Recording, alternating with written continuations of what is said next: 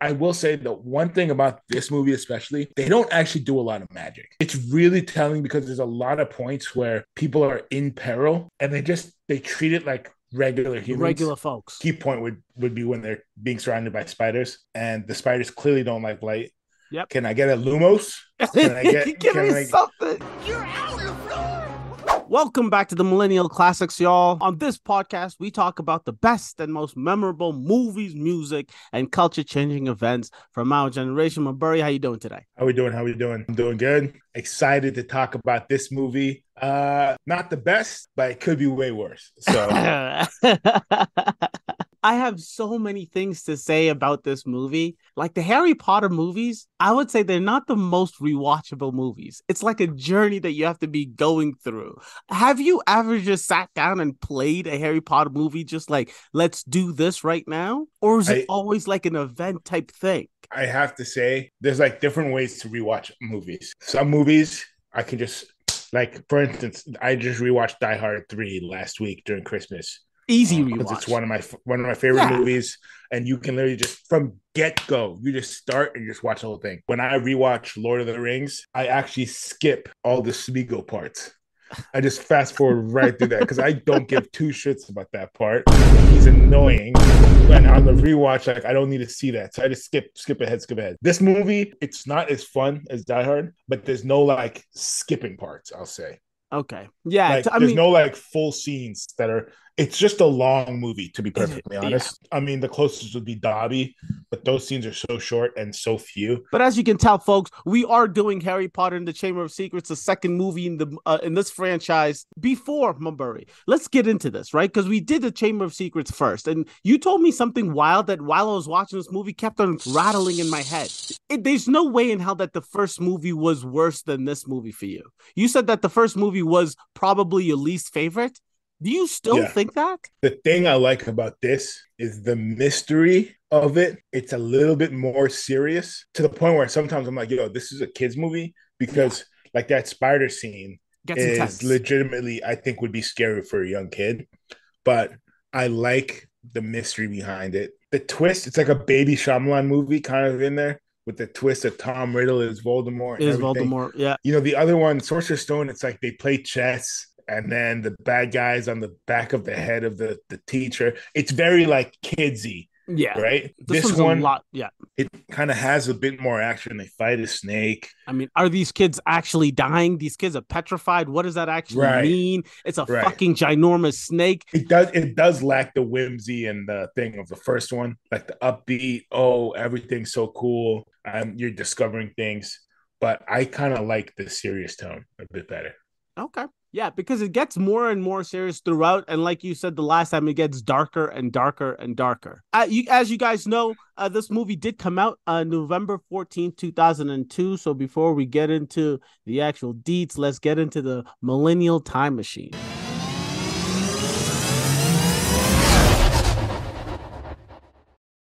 And I'd like to walk you guys through a day in my life, our lives, if you were to jump out of the Millennial Time Machine in 2002, you would see me waking up wearing the most baggy clothing in the history of the world. Like everyone was, at least in my house, the most baggy I could get away living with some African parents. And then you would see out in the world folks with the iPod second generation. Maburi, this was the iPod with clickers. You know, I've never owned or even seen one of these because it was so expensive when the iPods first came out that they became usable for most people when it was the circle with the wheel. With the wheel, the one that actually like rolled. Yeah, but the first one had like a Firewire port, if I remember correctly. It had like a literally plug-in. This was still back in the day when I was using CDs and DJ Faisal Faze was lime wiring the shit, burning all the CDs. And the song that hit, the song that blew up, the song that exploded in 2002, specifically November, was Lose Yourself by Eminem. There's vomit on his sweater already, mom's spaghetti.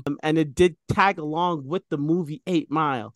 I don't know if you guys know how big of a deal this movie was, but to the chagrin of Dr. Umar Johnson, this song alone put Eminem in the conversation for greatest to ever do it. Like, I mean, this song took over the globe, took over the planet. This was the biggest thing that's happened in music, especially for white rappers, than ever before. Grand Theft Auto Vice City was the game to play on PlayStation 2. I remember specifically going home and opening that CD case. You know how you would have all those cheat codes written down? Yeah. Of course, you needed it. You have to use it. Oh my God. Yeah, you had to do like XX triangle square. Yeah. R1, R2, turn around, we, left, right.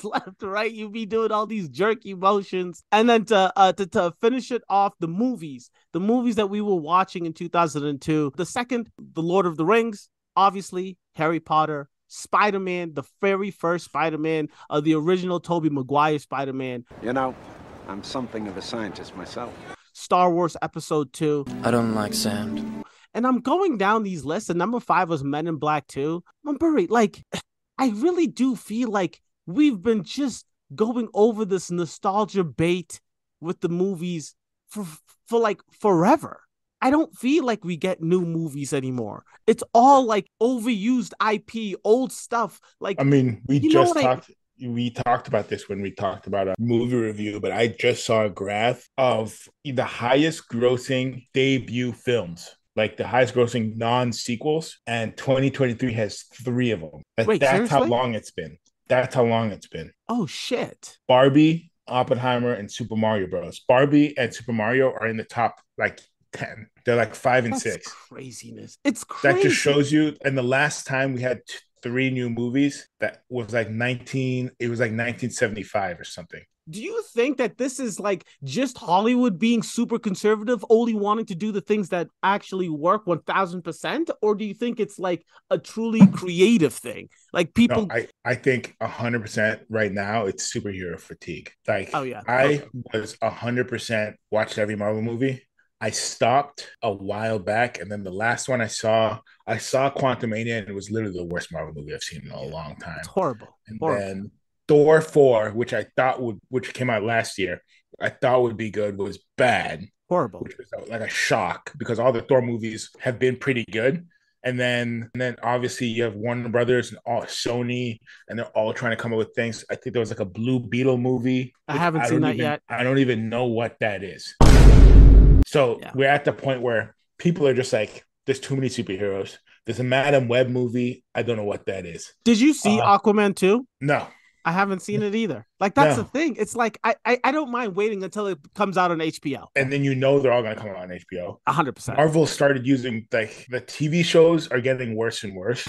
So, and now you need to watch the TV shows to get what's happening in the movies. And you need to watch the movies to get what's happening in TV shows. It's just now it's becoming like a job to watch all this stuff. Thanks for no thanks.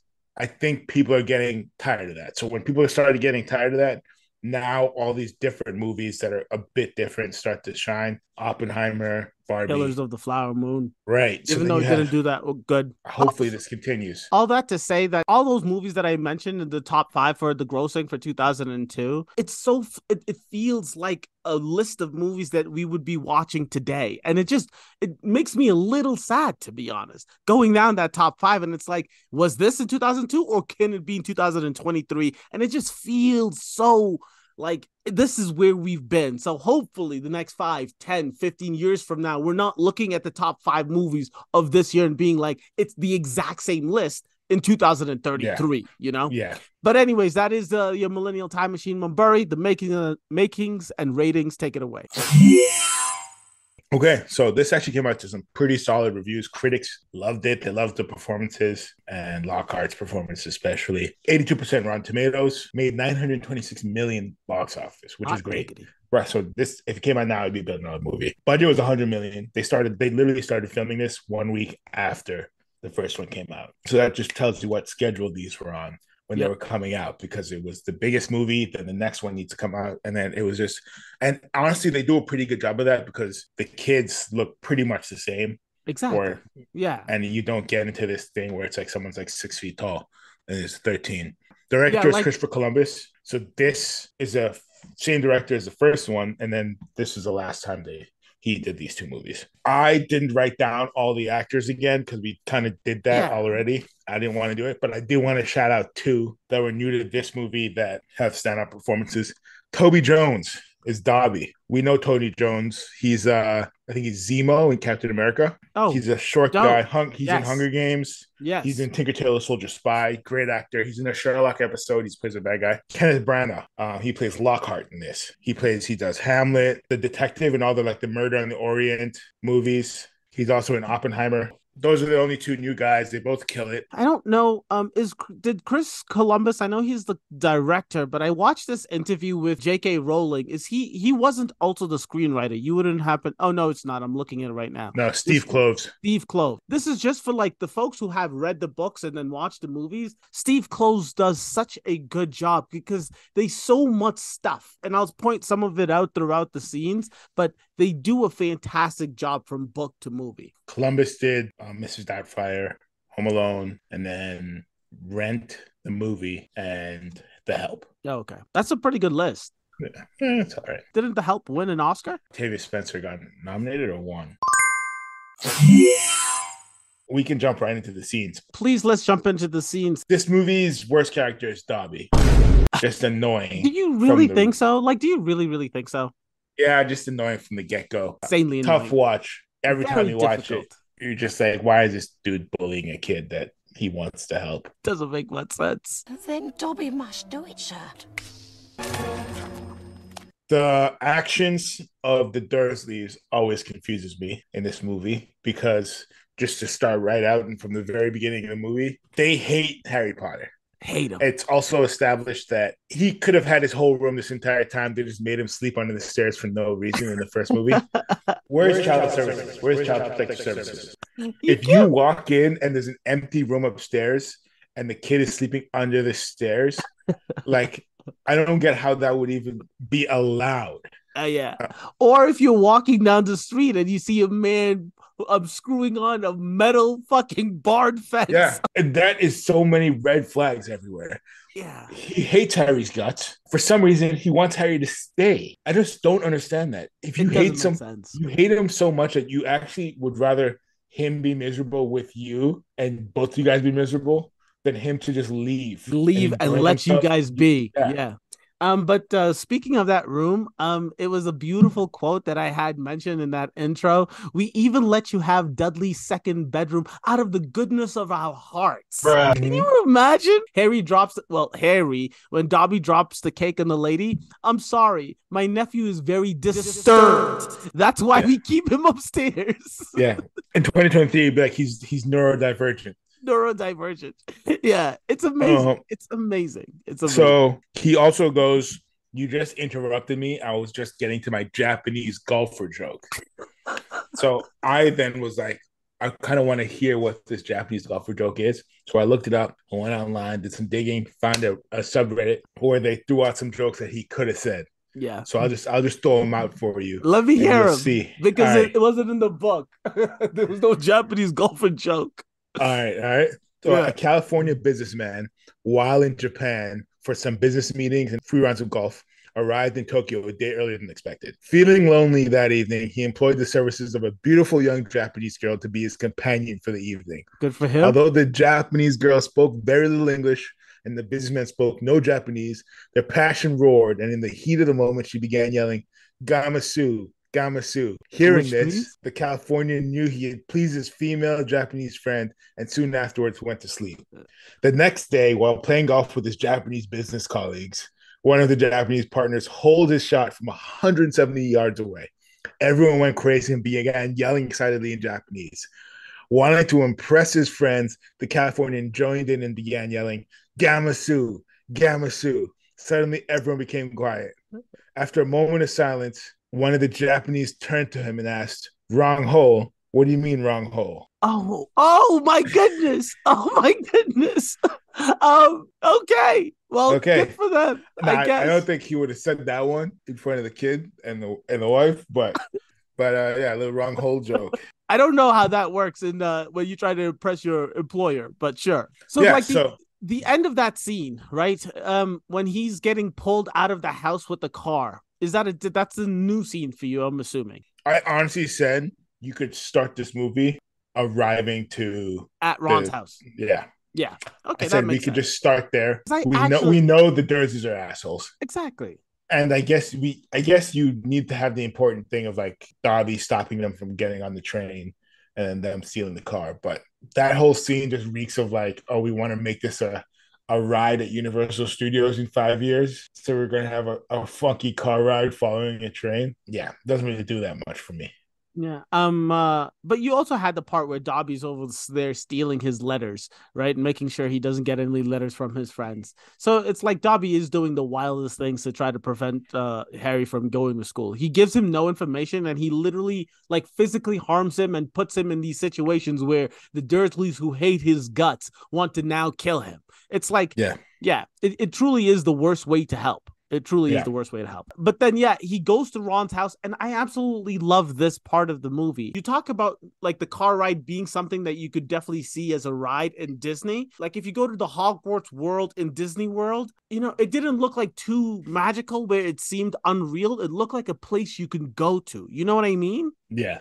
Yeah, like that house. No, I get what you're saying. Exactly, like a place. It looks like people could live there. Exactly. And it seemed nice. It seemed homey. The way it looked from the outside was dope. It was a really nice homey thing. The knitting on its own, the scrubbing of the pan on its own. I loved it all. I liked all of those little touches. I mean, this is the classic trope because Harry is a 1%er, but we can't hate him because he's an orphan, because he gets to that house and he's like, I think it's brilliant. But look at this dude. I mean, he gets everything given to him. And the next scene, they go to Diagon Alley. He gets free books. Yeah. And this motherfucker just takes them. Why don't you just give them to your broke friends? Famous Harry Potter. Can't even go to a bookshop without making the front page.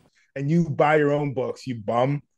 This dude has, he literally has stacks of gold. Legit gold. Stacks of gold.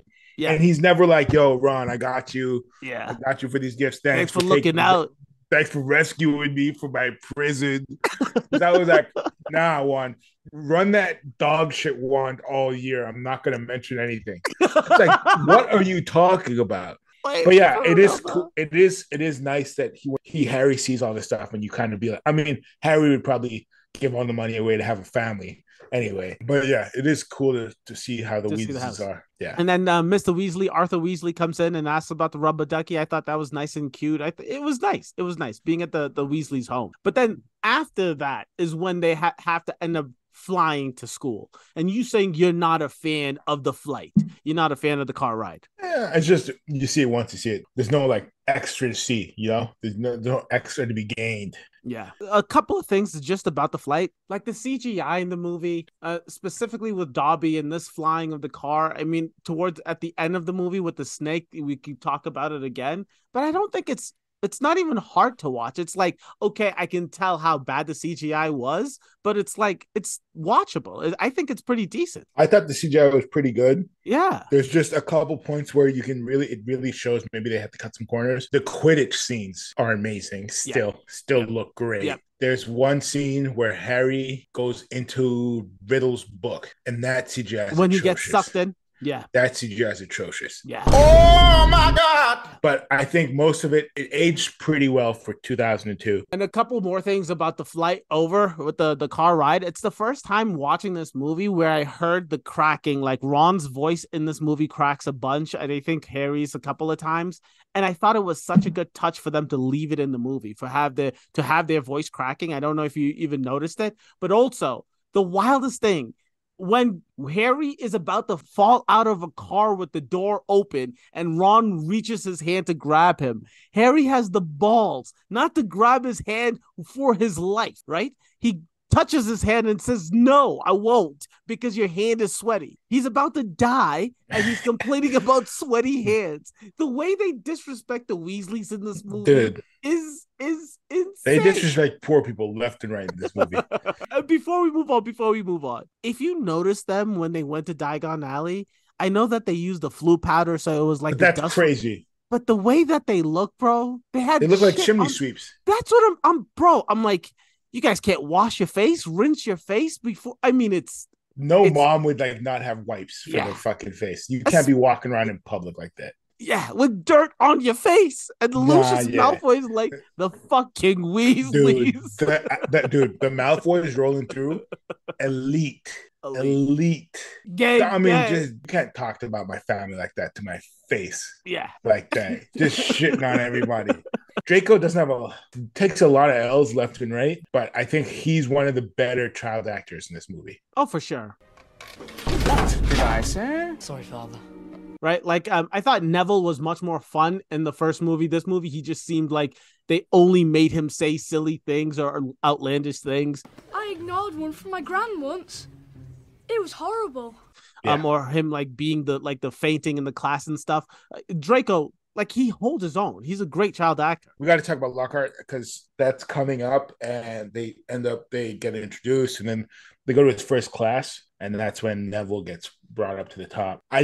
He's so incompetent. It's crazy. From rip, it's not like he knows the basics, and then like when he gets into stuff complicated, he gets twist and turn. He just talks a lot of shit and then can't do anything, to the point where it's like, how did he even get this job? Like in the job interview, he didn't like confound Dumbledore or McGonagall. They would have known he was completely incompetent. Yeah, I mean, and it's like a magic school, so wouldn't they be like show me doing your defense against the dark arts magic, show me an example? Yeah. You don't just get the job based on the things you say you wrote in a book. I mean, it's right. ridiculous. But then this goes back to what we were talking about in the first one. It goes back on Dumbledore's head.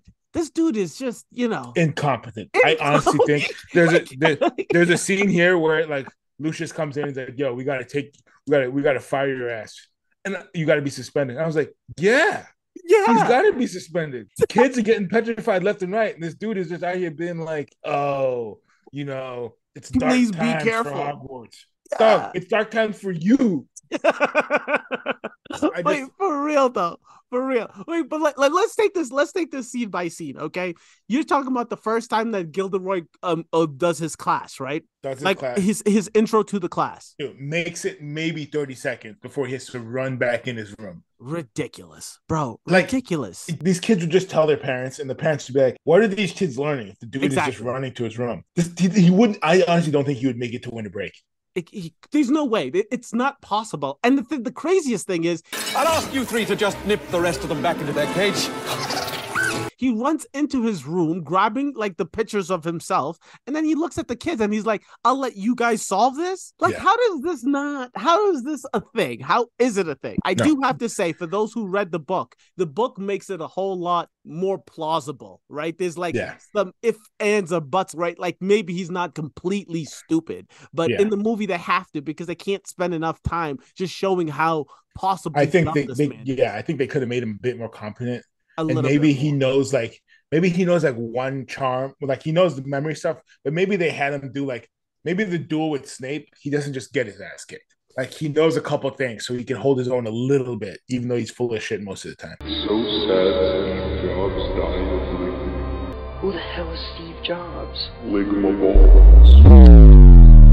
But let me ask you this before we move on. You drive a flying car to school. You have regular human being seed. You crash it into like a very important tree at school. Snape is like, these kids need to be expelled, and then McGonagall gives them detention. Isn't that insane? Like, you think they deserve like a suspension is like something, right? Something real, not a. Well, how do you suspend someone at Hogwarts, at a boarding school? That's a great question. You send them back. I honestly just think this part has always confused me about Harry Potter. The world in general, and the rules that govern the magic and the muggles and the intertwining, because they seem to have this thing where there's magical land, right? But then there's a lot of places where they intermingle and they just walk next to each other. But there's also times when they're just out in the open, flying wands, and he was like, you could have just jeopardized the entire Wizarding world. But I'm like, how? Yeah, how, bro? Come on, how? I'm so confused. If you have the ability to make everything invisible or whatever, why wouldn't you just make every magical car invisible? Done and done. Problem solved. I just don't get it. I just physically don't get the ruls. Like, if one flying car can jeopardize the entire Wizarding world, then what are we doing here? I mean, I mentioned earlier, there's a solid mystery. Hair of the thing, beware, or whatever, and then the Chamber of Secrets is open. Very Dan Brown mystery type deal with it that feels a lot more grown up than the first one. Number one, it's written in blood. Yep. There's a sense of Harry's got to have to solve this himself with his friends, then that's why I like it a bit more than the first one. And they do it in a really smart way, right? Because obviously at the end you get that the snake was doing it, and the reason that Harry's always just there in time is because he can hear the snake. It's not just like, oh, he just so happens to be at the petrifying every single time. Right. So they do that well, and that's why Harry's going to have to be the one to figure it out. Because like Ron says, hearing voices even in the wizarding world is considered crazy. The hole in this whole thing, well, besides the fact that all these paintings on the wall can't see shit, apparently. Yeah, they can see everything except for the snake that's fucking terrorizing. Besides that little plot point, none of the teachers are experts at anything. This is what always gets me. Hermione solves the case. If Hermione was Harry Potter, all these books would be about like 3 chapters. But I just don't get why you 2 petrified kids, you just don't be like, let me just go to the weird animal book and just see what petrifies people. Exactly. The list can't be more than 5. It can't be more than 5 animals out here that you look at them and they petrify you. Yeah. I'm astounded that it, like, because the basilisk literally fulfills everything that has happened. And I think anyone that knows anything about mythical beasts would be like, that's a basilisk. That's a basilisk. I just, from the fact that no one gets it. Yeah. Dumbledore is like, this is just a stumper. It's a mystery. We can't. And then their solution is like, yo, everyone will get escorted. I'm like, dude, if you got to escort kids back to their dorms every night, shut down the school. From class to class, even. Shut down the school. Exactly. Let's find the culprit first, please. Another reason I really like this movie has pretty much the most Quidditch. I think so. It has a lot of Quidditch in this movie. Yeah. And I really like that.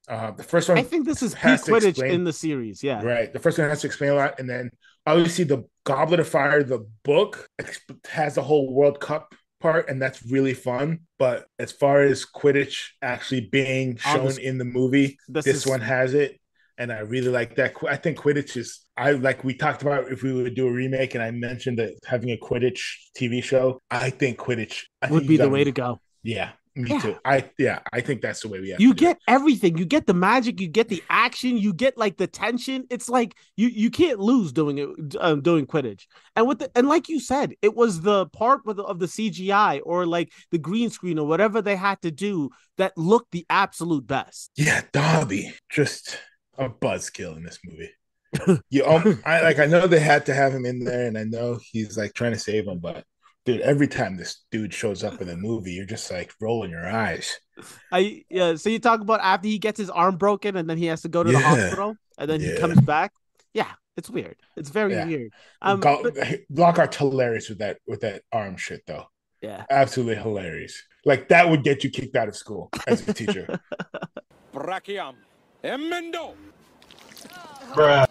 Like that one thing. Could you imagine? Yeah. He's like, fix my bones. There's no more bones in your arm, right? He's like, look, I fixed it. At least you're not feeling any pain. And then the nurse she's like, are you crazy? It's going to hurt so much more for me to grow bones in your arm than it is. Of course you get kicked out. This dude is useless. He's ridiculous. The whole Polyjuice thing. One of the key issues of all these movies is something bad happens and Harry has 2 suspects. Snape or Draco? Somebody else. Those are the only 2 suspects. I mean, he doesn't stop this shit the entire time he's at Hogwarts. Well, in that case, it's absolutely, positively, undeniably gotta be red herring. Those are the only 2 suspects. So obviously the Chamber of Secrets is open. Even Hermione's like, dude, Draco's an idiot. Like, he's not the heir of Slytherin. Yeah. But Harry's like, no, we have to find out. He's got the answers. They do this whole Polyjuice thing, and they go undercover, it's a funny part of the movie. You introduce the Moaning Myrtle. The foreshadowing in this movie and the breadcrumbs they leave is pretty good because that ends up being the entrance to the Chamber of Secrets. Yes. One of the greatest lines in the movie is when Crabbe or Goyle is talking to Draco and he's like, why are you wearing glasses? And he's like, I was reading. And Draco looks at him and says, you can read? I was dying, bro. Yeah, that was improv too. Draco forgot his line, just made up like, I didn't know you could read. It's so good. Why are you wearing glasses? Reading. I didn't know you could read. I have to think to myself, Crabbe and Goyle are legitimate idiots. The way they play them too, it makes me feel honestly bad for them.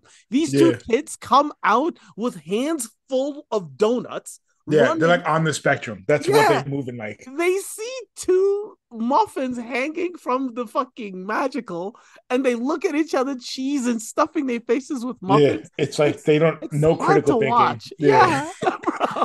I'm like, it's tough. Yeah, it's tough. These sad kids. But yeah, they get the information. It is pretty good. And they find, they actually succeed. It's one of the things where they succeed and they get out of there, and nothing really bad happens. Yeah, a lot of snakes and spiders in this movie. I'll say exactly. Snakes and spiders come up a lot, and I'm not many people are a fan of either of those things. The duel. So we mentioned this earlier. I wish there was more duels. I know it's kind of hard to put them in movies, and I just. But is it though? Is it hard to put it in a movie? I really don't think it is. I mean, they have a dueling club. There's many reasons that people can duel. And like, all they have to do is like, this class, we're learning how to disarm. This class, we're learning how to, I don't know, turn the person's whatever. Like, I don't think it's that hard to do. I would love a scene in the first or second one where it's not, duels aren't just like one shot, where they're actually like going back and forth. I mean, Ron legitimately says that. You did mention how shitty the CGI was when he gets sucked into the book, because the book happens and then he goes follow the spiders, right? Because after he gets sucked into the book, that's where he sees Aragog in the history memories, and then when he comes out of the book, they go follow the spiders. But that's after, like, there's so much that happens in that little bit, because he gets sucked into the book, he comes out of the book, and then Hermione gets petrified, and then Ron and Harry have to go into the woods, right, to follow the spiders. Yeah, I honestly, this just leads me to believe that wizards are just really shitty people. And they lock people up. Yo, honestly, the fact that they were like, yo, Hagrid, you're going to Azkaban. What proof do we have? Absolutely nothing. But we know you were around 50 years ago as a student. So we gotta lock you up. I'm like, Azkaban is crazy. You're going to Brazil! Getting sent to Azkaban with the mentors just on the like slight suspicion that you might have something to do with the beast. I mean, this shit makes no sense. It doesn't make any sense whatsoever. You think about it for more than 30 seconds and you're like, what is going on here? Meanwhile, they got the heads of the Ministry of Magic just showing up being like, Azkaban, go. You're out of here. Straight and just goes to show Dumbledore ain't doing shit. Dumbledore's like, yeah, he's my guy. He didn't do anything. And they're still like, no, we got to take him. And Dumbledore's like, all right, fine. We got to take him. Yeah. And you can't work here anymore. All right, fine. I guess. I mean, it's hard, man. It's hard. But we have to talk about the spiders. When they do go to the spiders after Hagrid gets taken away to prison.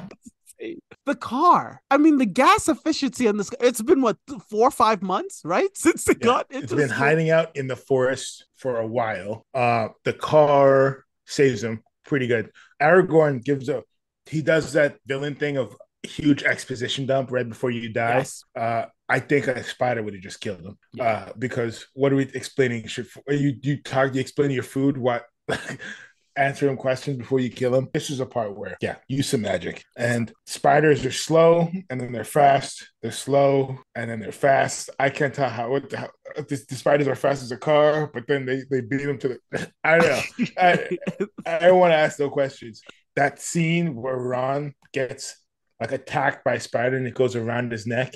Yep. And nothing happens to him. It's like, what's happening right here? Yeah, that's a scary scene. Like, I would have probably cut that. Like, that's scary for kids, I feel like. They get back and Hermione's pretty much petrified. She's petrified, yep.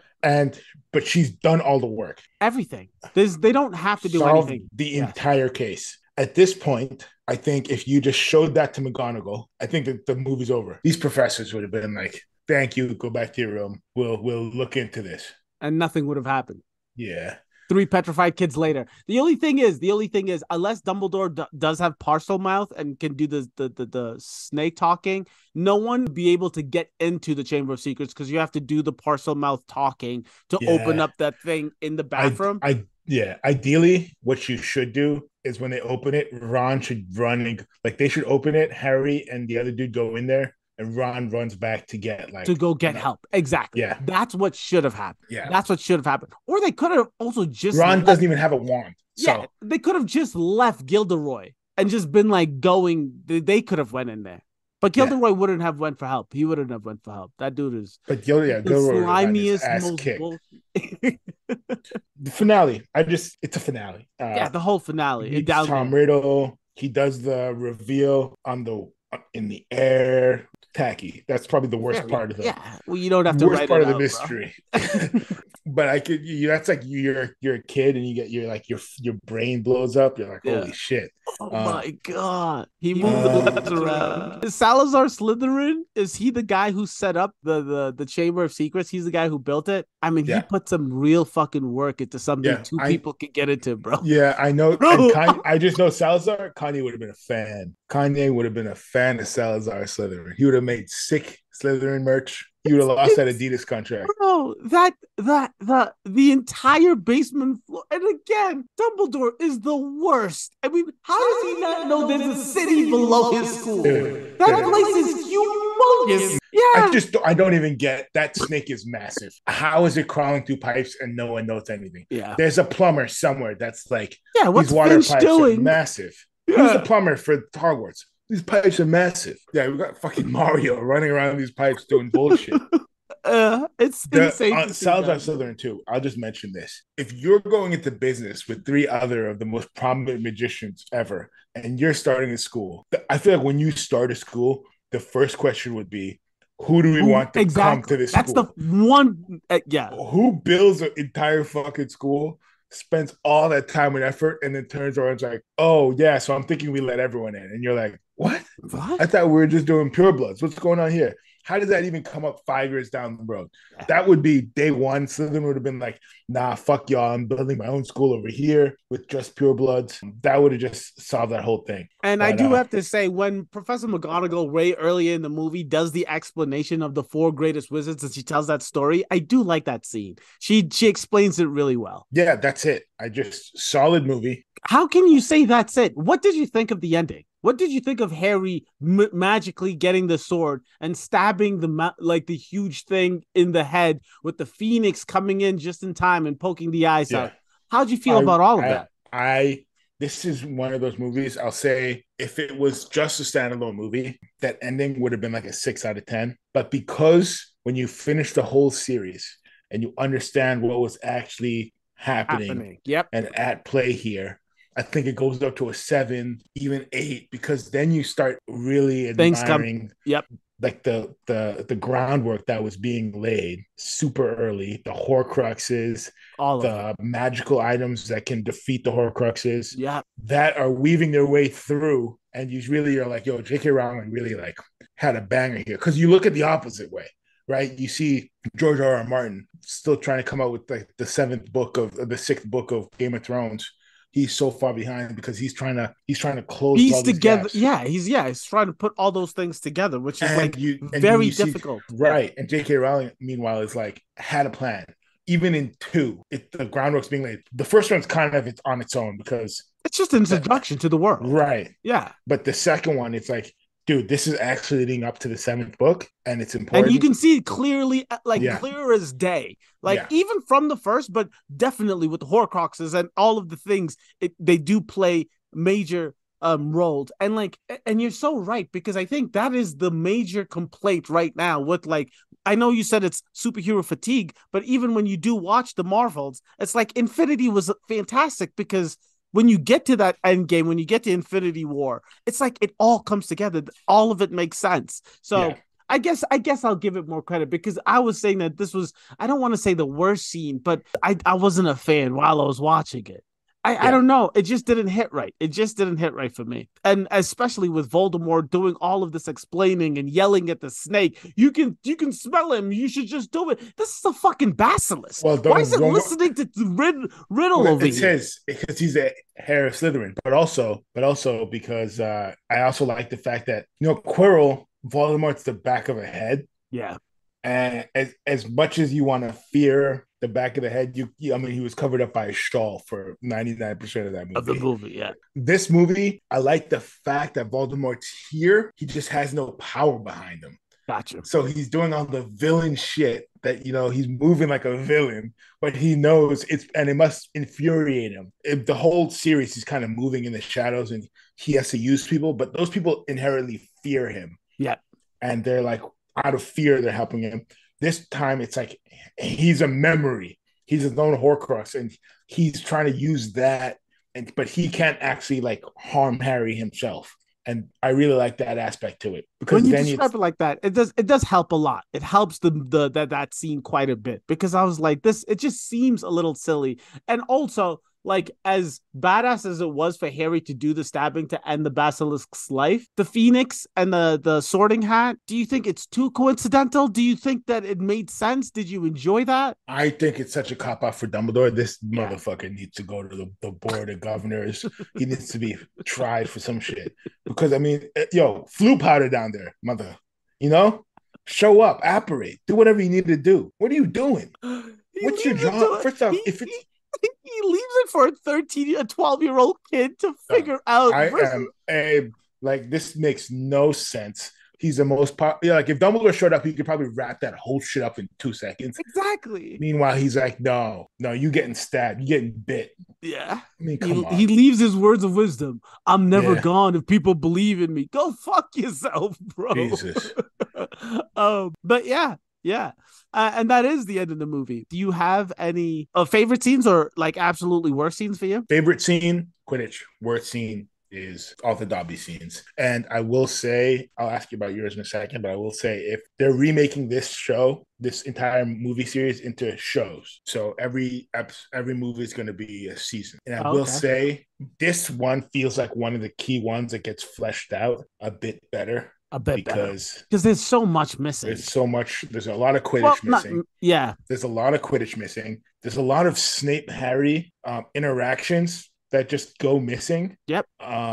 So you don't really get that. Why does Snape and Harry hate each other? They kind of just passed each other by. Exactly. But I think this is one of those movies that would get helped a lot. Later on down the road, the movies kind of just go lockstep with, I think they kind of find their groove.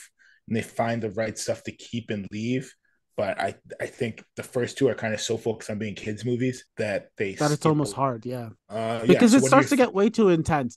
My favorite scene by far was the credit scene. I don't have like a least favorite, like I think this is the worst. It's just, I don't know. I think the movie, like there was aspects of all like multiple scenes that I was like that pulled me out of the movie way more than I thought was necessary, but I don't have one worse scene. A couple of quotes that I do want to tell you. I think there's just one because I told you the other ones. When Gilderoy first walked in into his class, he says, me, I'm telling the class that it's him, Gilderoy Lockhart, Order of Merlin, 3rd class, honorary member of the Dark Force Defense League, and 5-time winner of Witch Weekly's Most Charming Smile Award. But I don't talk about that.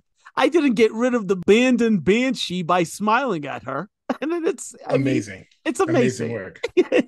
It's beautiful. It's beautiful. One of my favorite lines. I do like that. I don't know if you have any quotables, but if you don't, any final thoughts on Chamber of Secrets? I think it gets slept on a lot. I think a lot of people don't like it. I will say, I think it's underrated. I think a lot more people hate it. And I think at the end of the day, it shouldn't deserve all the hate it gets. Yeah. And like, I hear what you're saying about it being a building block, but even if it's a building block or the foundation of like the future of like book 7 or the a movie 7, right? Even so, it's still a movie on its own right. And it has to live up to being it is a long movie. I'll give it that too. It's a long movie. And like, I'm on the opposite end of you. I honestly think that the first is much better because at least the first you're getting introduced. So all of the stuff feels cool and new and exciting. This movie, it felt very choppy to me. And like, I don't know if I'm getting like mind melded because I'm also reading the book. So when you read the books, everything seems so seamless and it makes sense and it flows right. But then when you watch the movie, it just feels like, all right, this next scene, we're jumping into this. How did they decide about the polyjuice potion? When did they learn about this? Is this something that everyone, It's a lot. It's also that's one of those things too where time is really hard to get in the movies, right? It's condensed in a year. Exactly. You can't tell if this was actually happen next week or in a month. Exactly. When they go like the polyjuice is in a month, that really means nothing to you as a viewer. Whereas if it was a TV show, you could actually start the polyjuice potion in episode 2 and then have it be ready at episode 5. Exactly. And then you get the idea of what's conspired in it. That's what this movie needed. But it's hard because you can't have this book be 2-3 movies because it'd be a 19 movie series. It wouldn't make any sense. So like, listen, I'm not like the script writer. I don't know. I'm just telling you, I did enjoy 1 more so than 2. And it just felt a little choppy for me. This movie felt a little choppy for me. Fair enough. Until next week, ladies and gentlemen, please, if you guys are listening to this and you want to hear the book review for Chamber of Secrets, gotta subscribe to our podcast because the book reviews and all future book reviews will be podcast exclusive. The next episode we do, the next show we do is going to be my favorite book and my favorite movie, Prisoner of Azkaban. I am truly excited. I already started reading it. Yeah, those Dementors in Azkaban, bro, just reading it gives me the shivers. You talk about how this movie gets real. That movie, I'm excited to read. I think it's the best made movie out of all of them. All right, until next time, catch you on the flip, guys. Deuces.